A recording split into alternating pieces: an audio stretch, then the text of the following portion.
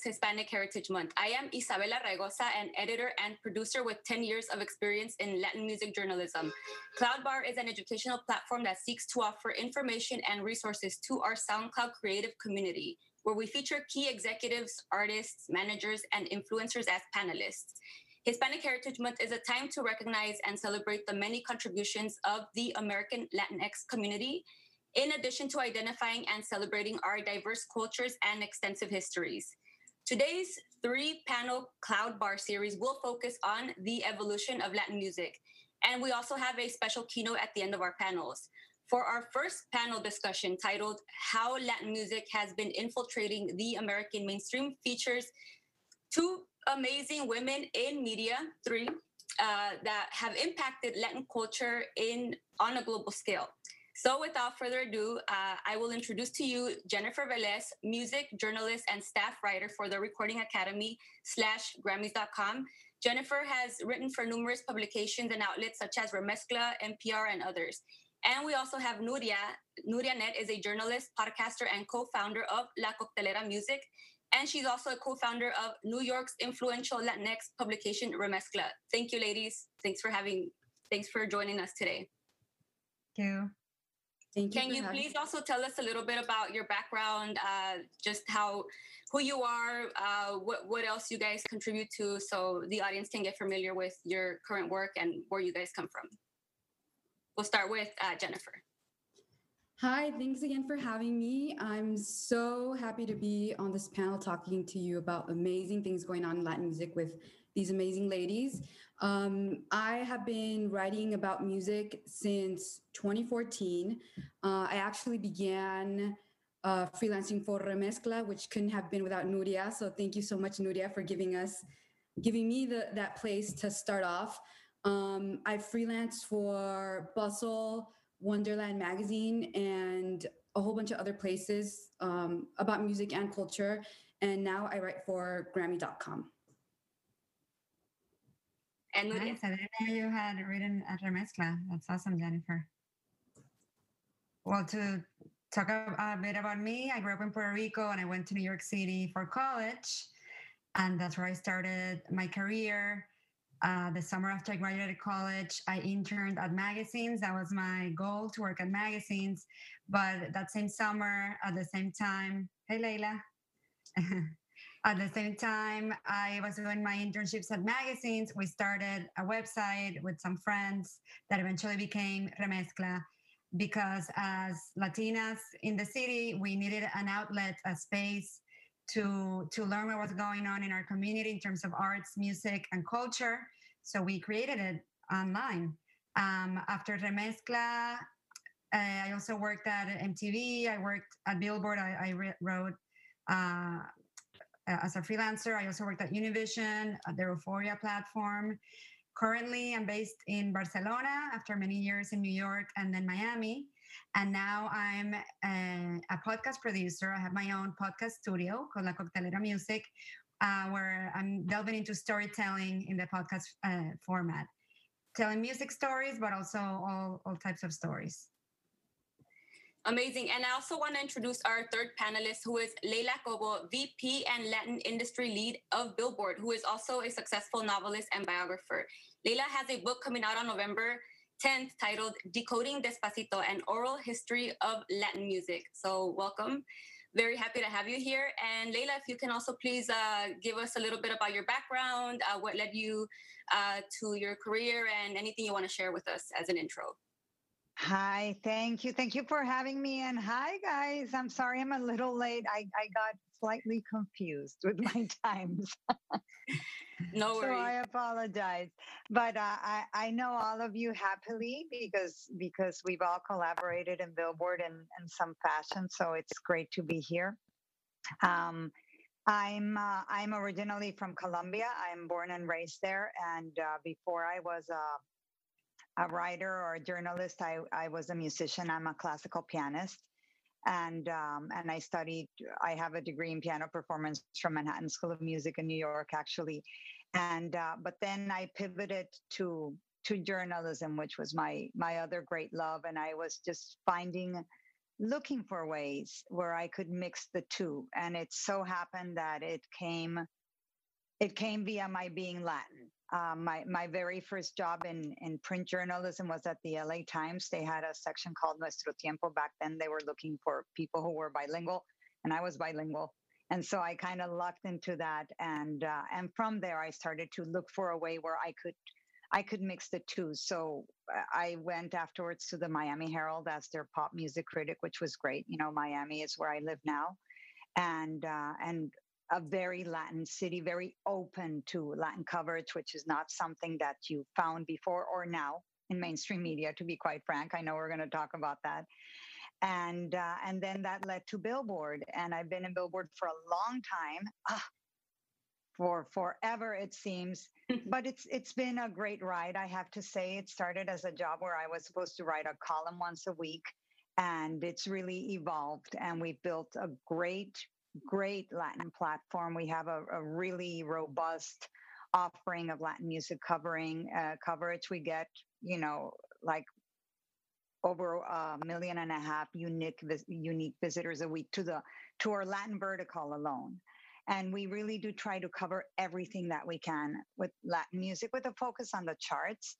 And my pride and joy is the Billboard Latin Music Week, which is this year. It's going to be in October. And Isabela said, I have a new book coming out. I love writing novels, but this one is a book on Latin music, and it's the oral story of 19 great songs. And I'm really excited about it. And I'm really excited to be here.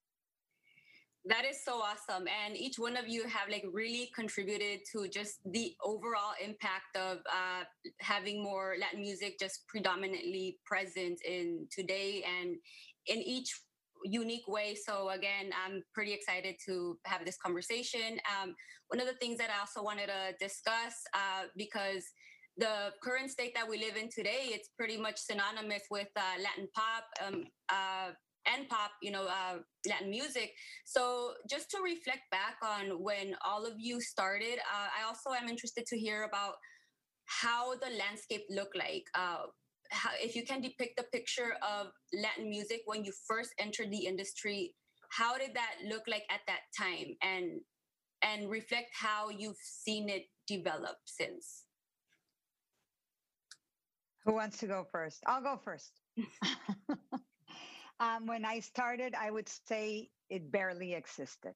It was just not there. And I think that's really informed my career, because it made me really want to speak about this music and write about this music. And it was very frustrating to me not to see it reflected anywhere. It was very frustrating, I'm sure, to all of us not to see us reflected anywhere. I'm an avid New York Times reader, and it would kill me. There was never anything about Colombian music, forget it, and when I started at the LA Times, they did have a Latin writer, I have to say, Enrique Lopetegui. I don't know, Núria, if you ever worked with Enrique. He's a great writer. So they had that, but even so, it was a struggle. And then I came to the Herald, which is a complete anomaly because it's a very Latin city. But aside from that, I have to say it just wasn't, it's not that it didn't exist. The music was there. But for the media, it was completely non-existent for mainstream media.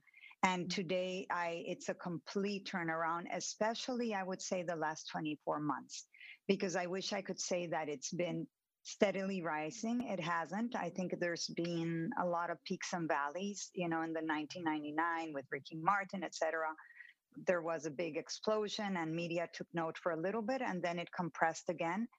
And since then, I would say for the last 4 years, since Despacito, I would say there's been a steady increase in interest. But it's been a real struggle. I don't know, at least for me. I don't know what you guys think.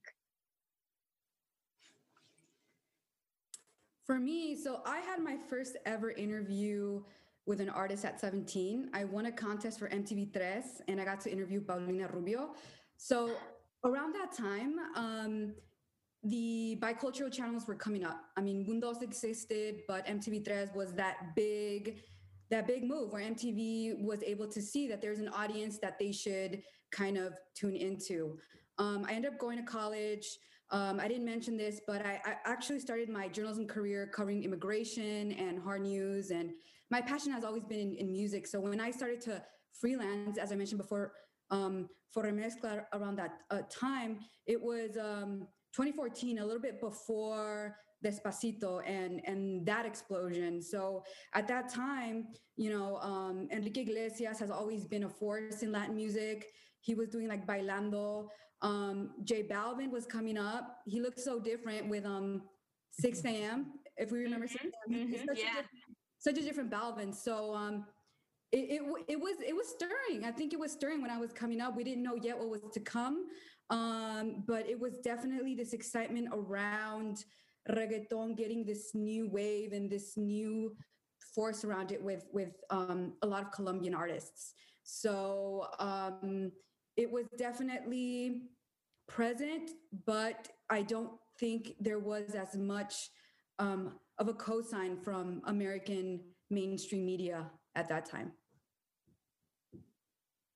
For me, when I graduated college, like I said, I didn't see myself represented in mainstream media. That's one of the reasons why we started Remezcla.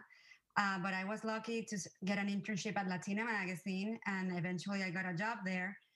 And lucky for me, I was the assistant to the editor-in-chief, but I was also the music writer. It was a small magazine, so I got to do many different things. And it just so happens I grew up in Puerto Rico. So for me, Latin music has always been mainstream. It's just what was around, what was popular. So I already had deep knowledge of the music just as a fan.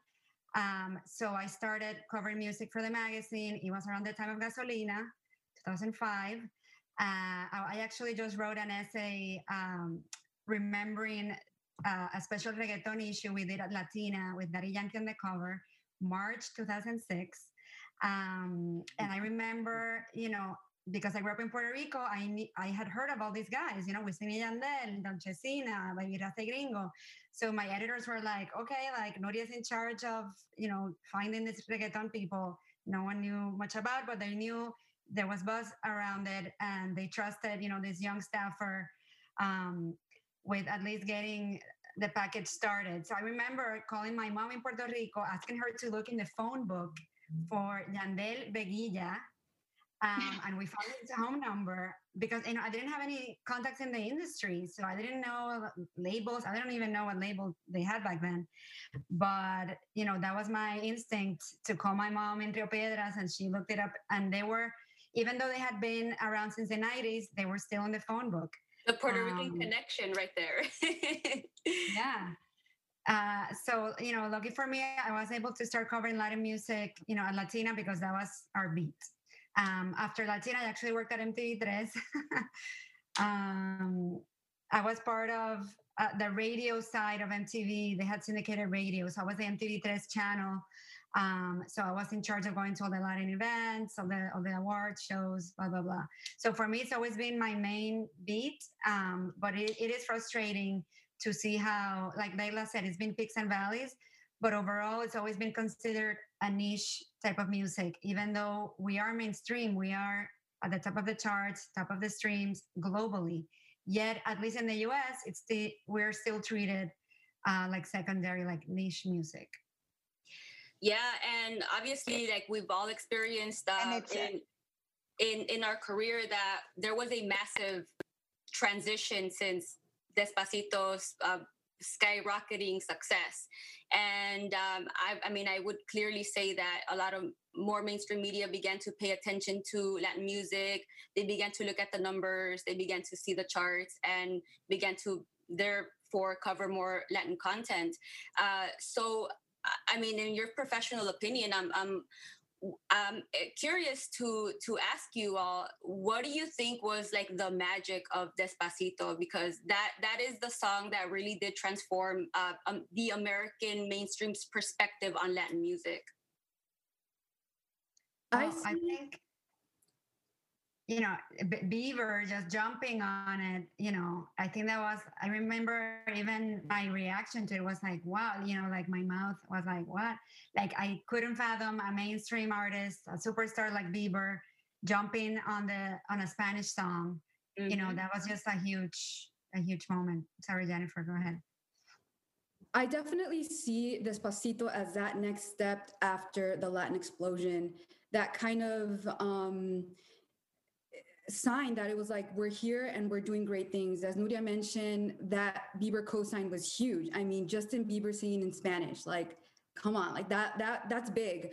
I think also the fact that it landed right during the right time of the digital evolution, where we're seeing YouTube be a massive force in bringing music to the US and globally. So I feel it was that cosign. Historically, Latin music has had a huge cosign from rap and other aspects of pop culture. So I think it was that and the digital streaming age that gave it the wings to really be what it could be.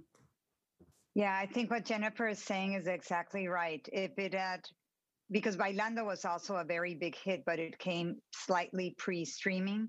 The streaming was massive, and Despacito. I mean, Despacito is a great song. Let's start with that. It really is a really cool song. It's fun, and you have Daddy Yankee, and it's so catchy, and like everything about it is. I really like it as a song, and the video was filmed in Puerto Rico. It was so authentic in that regard. And then it was a huge global hit. Yeah, The Cuatro, which was a big deal for them to include well, Despacito's obviously, well, it's the title of my book. So I spoke to Luis at length, and the whole Cuatro was a very thought out thing to include the Cuatro. But having the streaming services measuring at that point was huge because it showed that people all over the world were consuming it even before they did it here.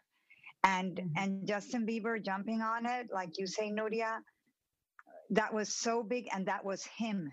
That was him. It wasn't that someone told him to do it. He was at a club in Colombia. He heard the song, and he said, "Can I do something with this song?" So that also shows you that, I don't know, that they move maybe quicker than everybody else moves. So yeah, that was a big deal.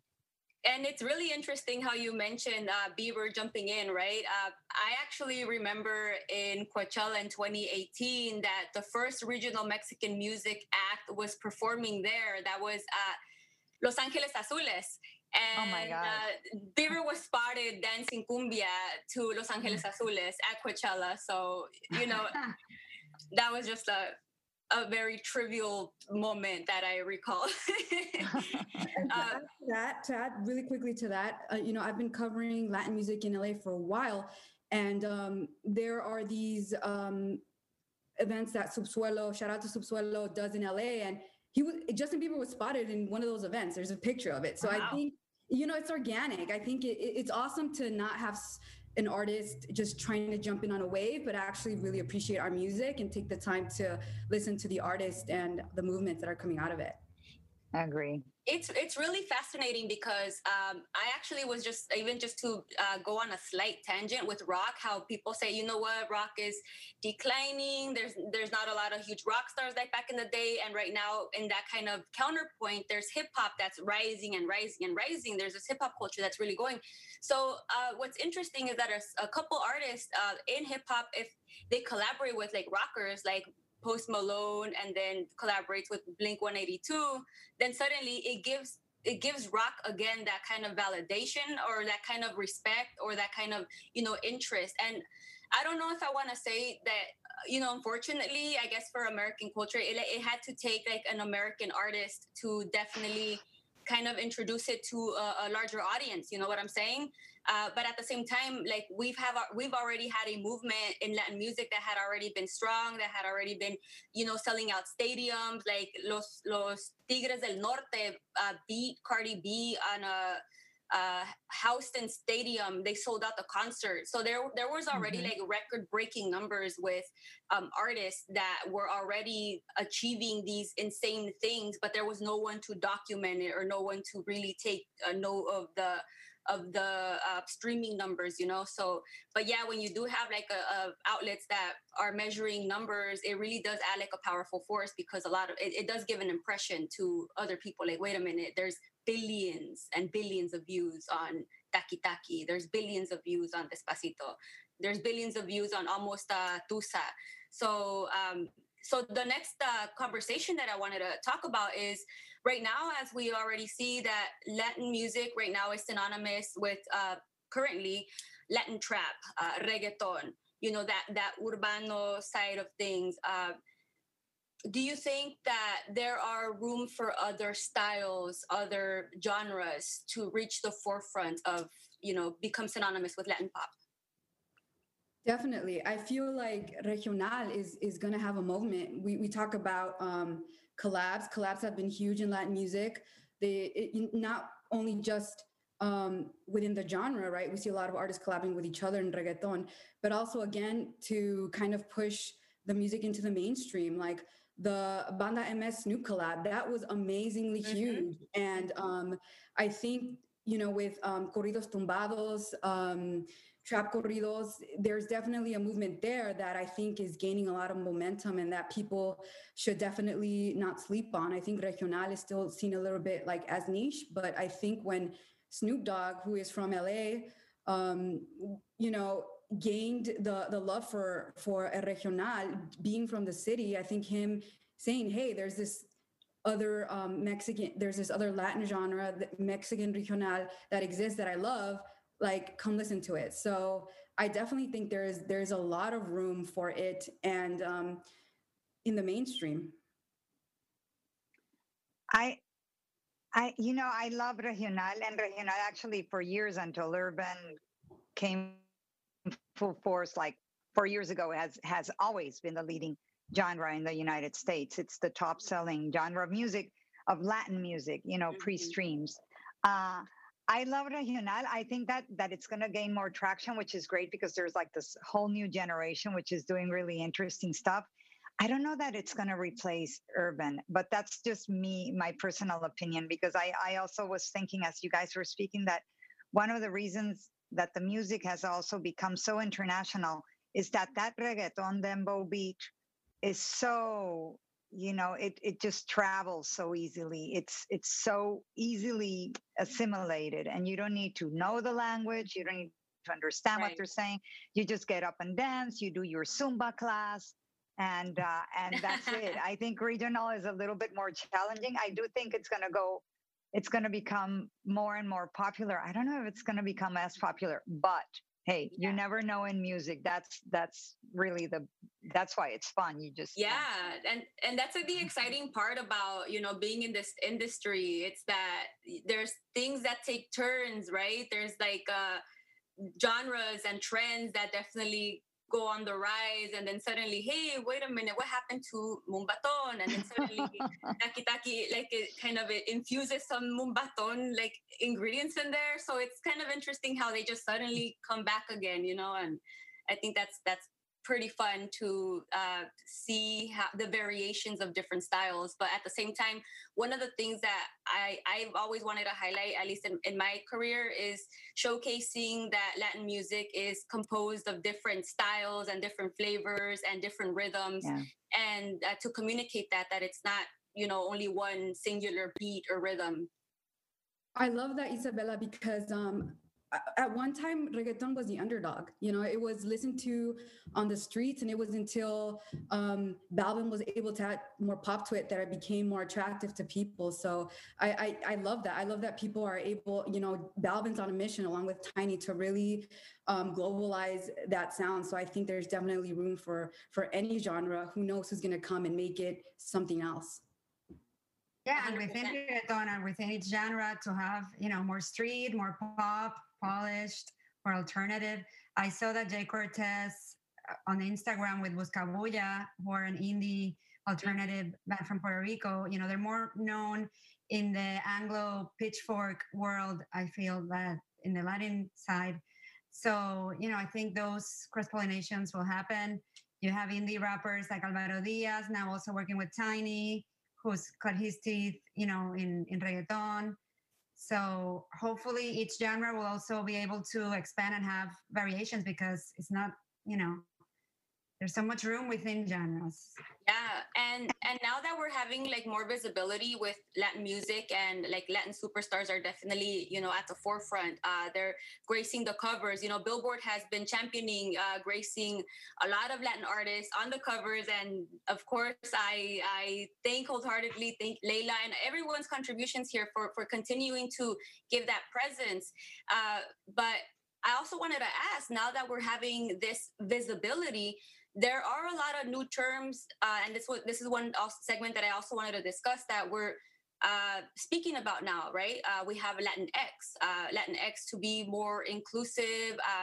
I want to hear what your opinion is on the importance of using Latinx when you feature an artist or when you write a story. What is your perspective on the consumption and the, I guess, normalization of the word Latinx? I think it depends on the publication, on your audience, and on your own personal preference. I love how the terms like Latinx and urban are opening dialogues. You know, there was that Pew Center study a few weeks ago that said only 3% of Latinos know about the term Latinx. And we both were so quick to say, see, that term is fake. Like, but, you know, I think you should listen to the people who are advocating for that term. You know, why do they want to use that term? It's more inclusive. It's not binary. You know, other detractors say, no, it's very American because in Spanish that we would never use that. I mean, I think they're all valid points, and it is that conversation that's happening. In terms of urbano and urban, I also think it's very valid to hear the artists and the journalists of color who are saying, you know, let's talk about the racial origins of the term. You know, Tyler the Creator also said it on the Grammys this year that urban was another word for the N-word, basically, within the industry. So let's talk about let's unpack, you know, all those reasons. I don't think we should just say blanketly, you know, let's use one term, but at least have those conversations going.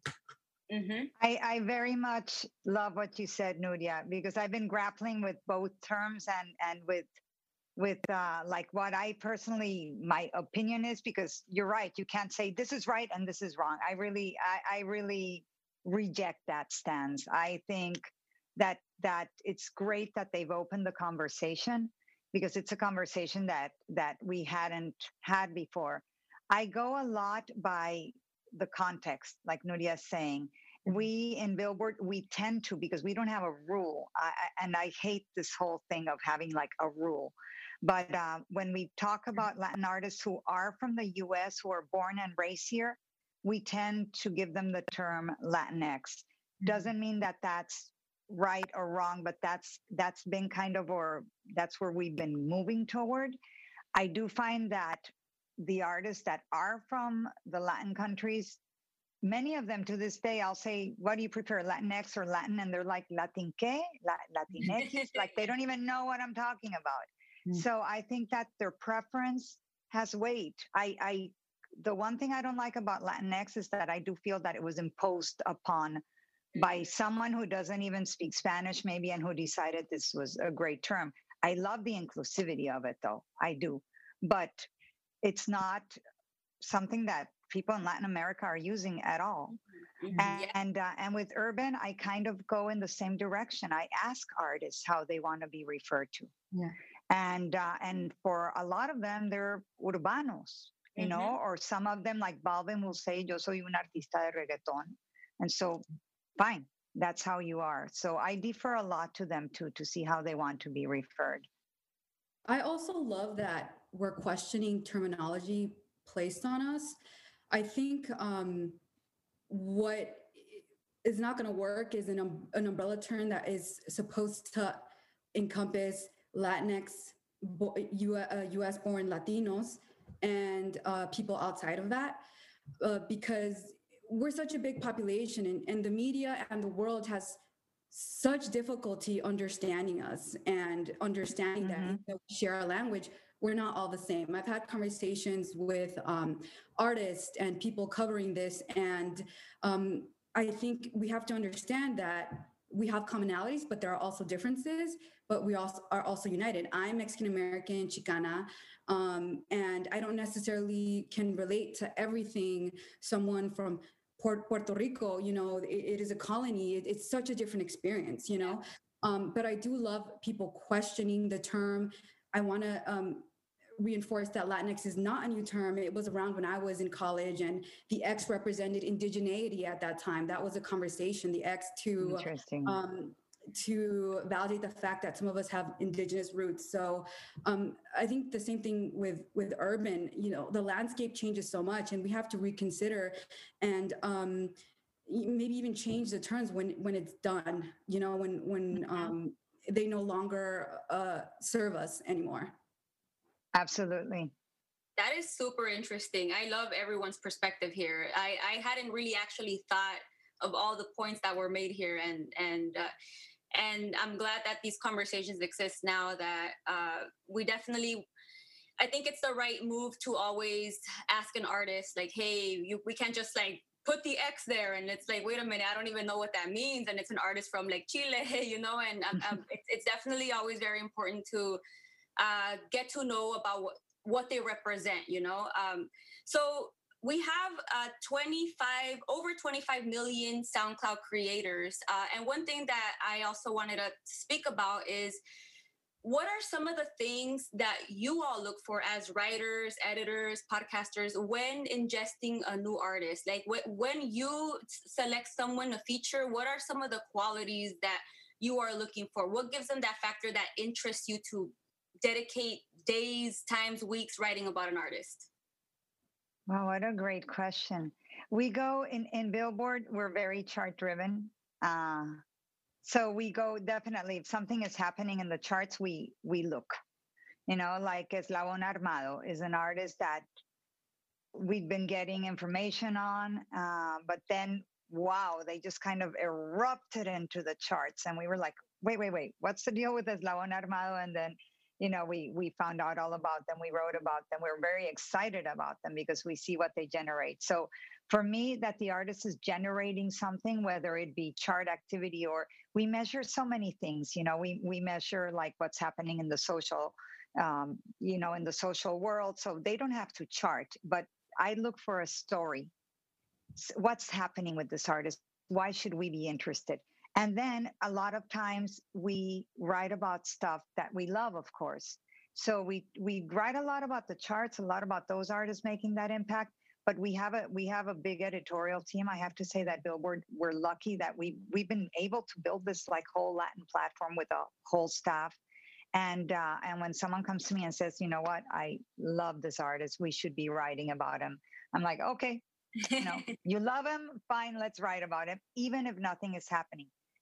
So what I look for personally is, I can't even tell you, Isabela, but it's like when I'm listening to the music and I just like stop and say, wait, what is that? Mm-hmm. That's what makes me react to something, whether it's the lyrics or whether the song is really well done or whether the voice is great. And the genre doesn't matter. It can be regional Mexican, it can be someone doing corridos, it can be a pop singer, it can be a balladeer, it can be whatever. Like if there's something that grabs me, I hear.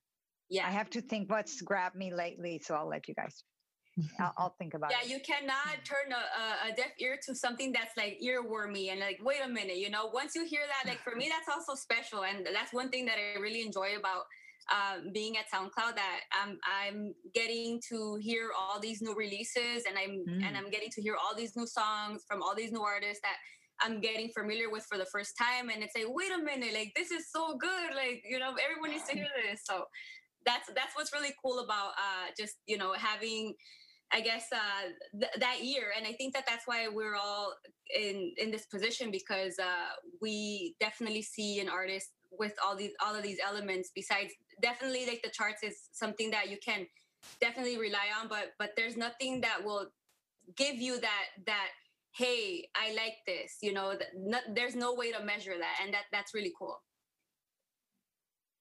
I love when an artist just has the concept like so redondo. Like Rita Indiana just released her second album last week. it's just from the title to each song to her look to her background as a novelist and writer. She's like a unicorn, but just like the concept is so solid. So I love artists like that have everything, and they can be independent. They can have no followers, but they have like their vision. They were able to put their vision into the music, like really strongly. That's always exciting. I agree. You can't run away from a feeling. If it makes you feel something, it speaks to you. That's definitely one thing. I think also the story behind the artist, what they're trying to do with an album, how they're navigating the new landscape with digital, and some are independent. So it honestly it depends on the publication. Some are chart driven, some are like who's next. So I think at the core of it is like you got to have your sound right. You have to stand out. 100%.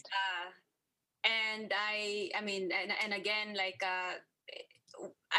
another thing that I wanted to ask is like, who have been those artists for you lately, maybe within this year, that you feel like, wow, I definitely really enjoyed, writing the story. I really enjoyed listening to this album. Like, who are some of the artists that you're currently excited about?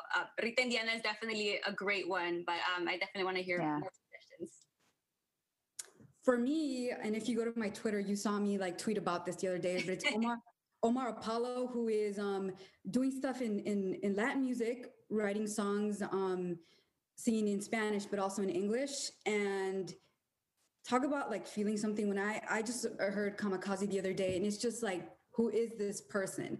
And they go to find that he made a reggaeton inspired song, Frio, in late 2019. And it's like, wow, this guy's sound, whether it's in English or Spanish, it sounds different and it sounds good. And I want to know who this guy is. I actually did get to interview him for Grammy.com, but from the start, Omar Apollo has been very open about his parents being immigrants. And I think it was The Fader, I think, had a story on him, a documentary, and following him, his life in the Midwest, and talking to his dad in Spanish. And that really, really captures my attention.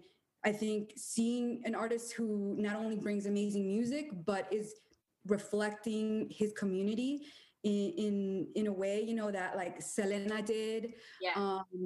I think that is amazing. And I love the fact that more and more artists, Cuco, Amber Lucid, are sharing their stories of coming from immigrant families.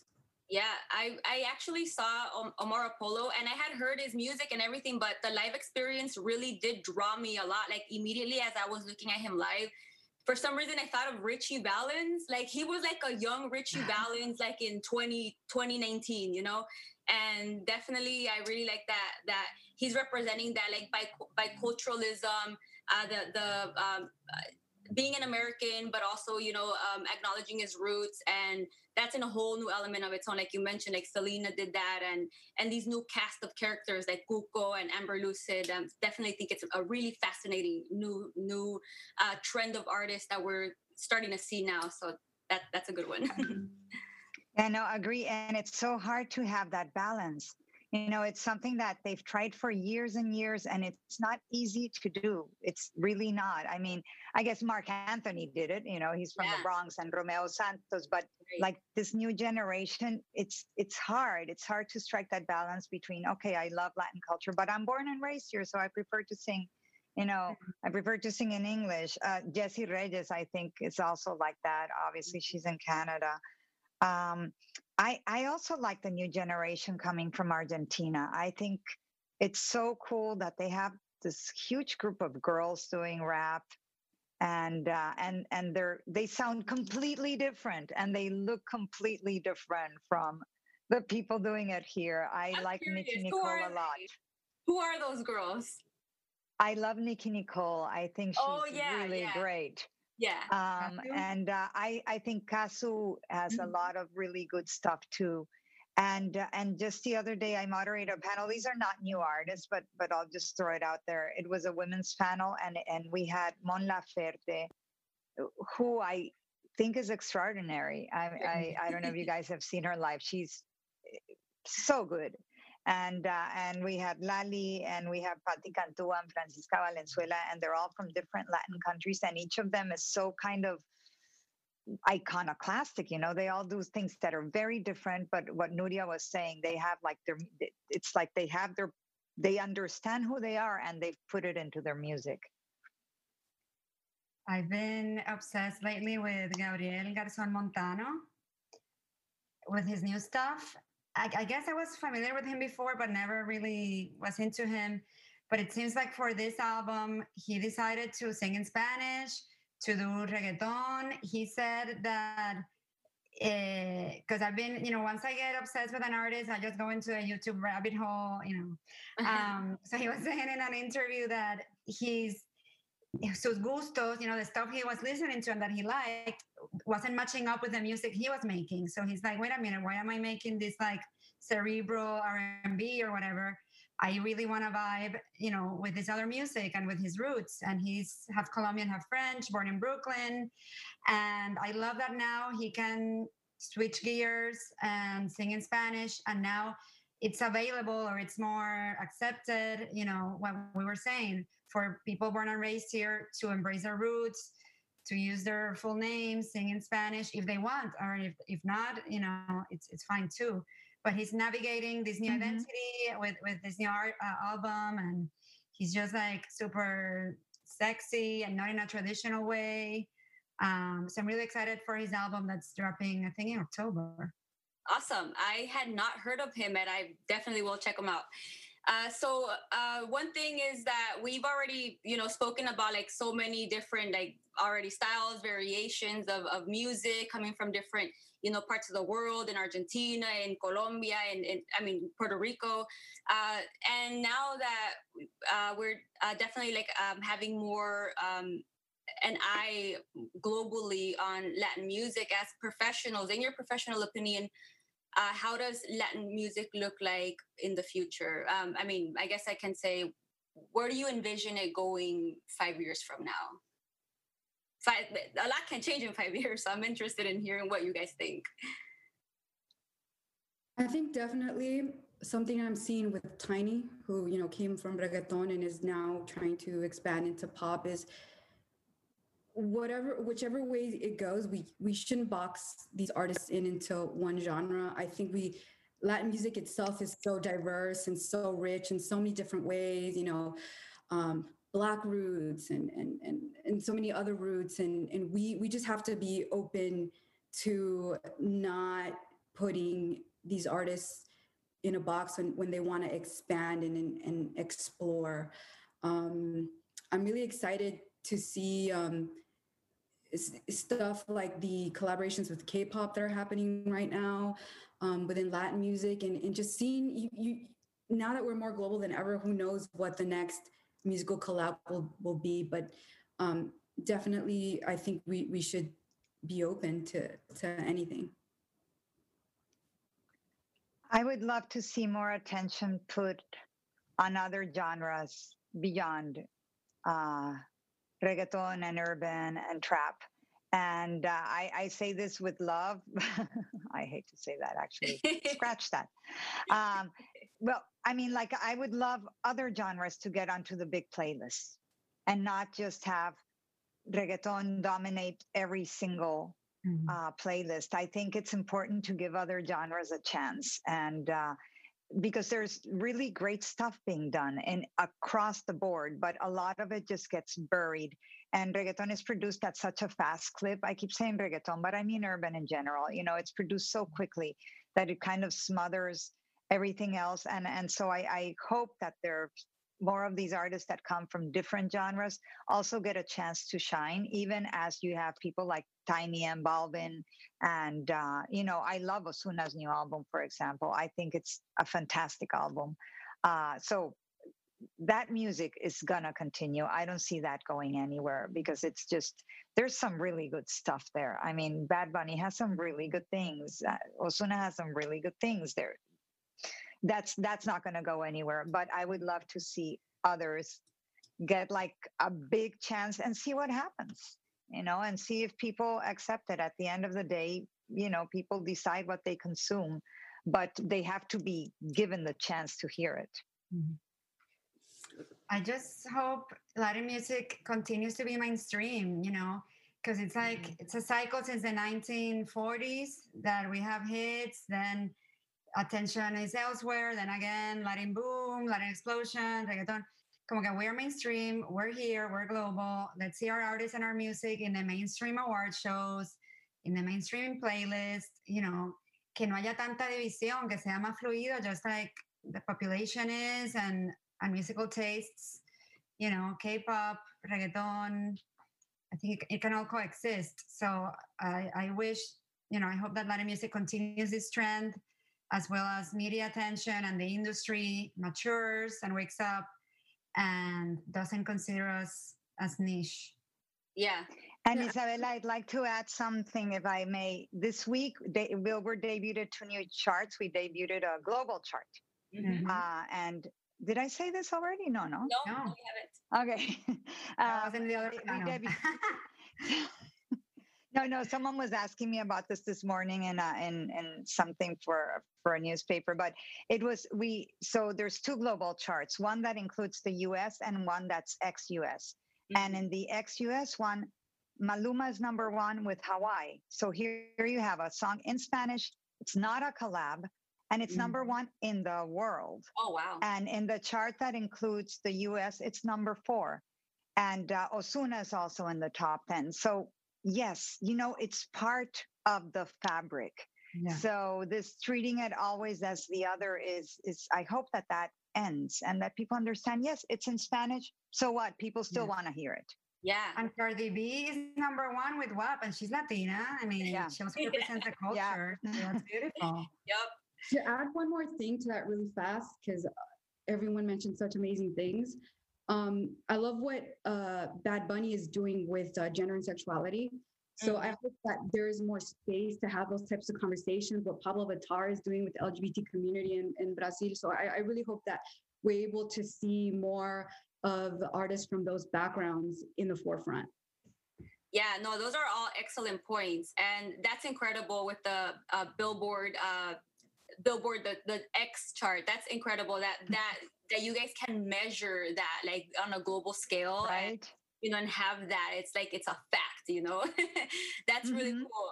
I do also want to give some room for questions from the chat room. If we have any questions that anyone wants to ask these brilliant ladies. Okay, my chat's not loading. But anyways, the last question that I do have for you guys is, what are your personal goals of as of now? Like, what is, you all run like these powerful platforms, and you have a voice that is amplified. So you hold the power. What is your goal? How and what is important and how to use it? Well, my goal is always to make Latin music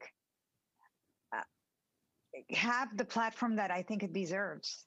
And I've been very fortunate in that they've really allowed me to grow this platform there in Billboard. We really take Latin music extremely seriously. We have a Latin Music Awards. We have a whole foundation behind it. And I always want to grow it more. I always joke and say, I want every cover to be Latin. So I'm kind of... You keep doing that, Leila. I will be cheering the whole way. Every cover. So I just want to cover Latin music in a dignified and smart fashion, because it doesn't mean saying everything is good, everything is great. No. I mean, there's room for it to be critical and to say this is better than that, or this deserves a different look. So I would say I want to give Latin music the platform it deserves, the respect it deserves, and thoughtful coverage. And very personally, I mean, I'm publishing the book. It's coming out on Penguin. I'm really excited about it. And because it is a history of Latin music told through songs, which is fun. And I hope to do that. That's what I would love to do all the time. Put out a book every 2 years would make me a very happy person. I think same for me, just continuing to expand the storytelling within the industry, continue to give artists the platform to be themselves. I think, I have a background in audio and podcasting, and love to see Nuria's doing it, to have more music stories infiltrate other places outside of web, and continue to do work that one day will have Latin music not be an afterthought and not being questioned and not being this thing where it's like still seen as an outsider thing, when all of us have said it's very much been here for a very long time. Yeah, as an independent podcast producer, what I love about the format is the long form storytelling, crafting series and having that space to really tell our stories. And I would really love to delve into the history of Latin music, because I feel like it is so popular now, but maybe there's not that historical, memory. So if I could connect those dots, give context, tell untold stories, or tell stories in a more thoughtful, long form way, that would be my goal. I love it. So for the last question that I want to ask is, what advice do you give the creators? Like, what are some of the things that you would tell a young creator barely starting to make music and going into the industry? What are some thoughts that you want to share with them?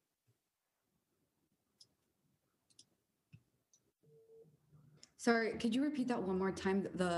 For someone trying to go into music journalism? Yeah.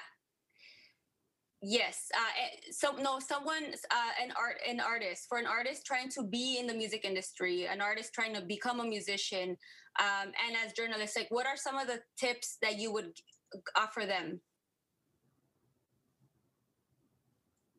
Well, I think persistence, to really, it's easy to say, right? Do it out of passion. But what I mean is not do it for the clicks or the views or the fame, but because it's a craft that it's a vital thing that you need to put out there.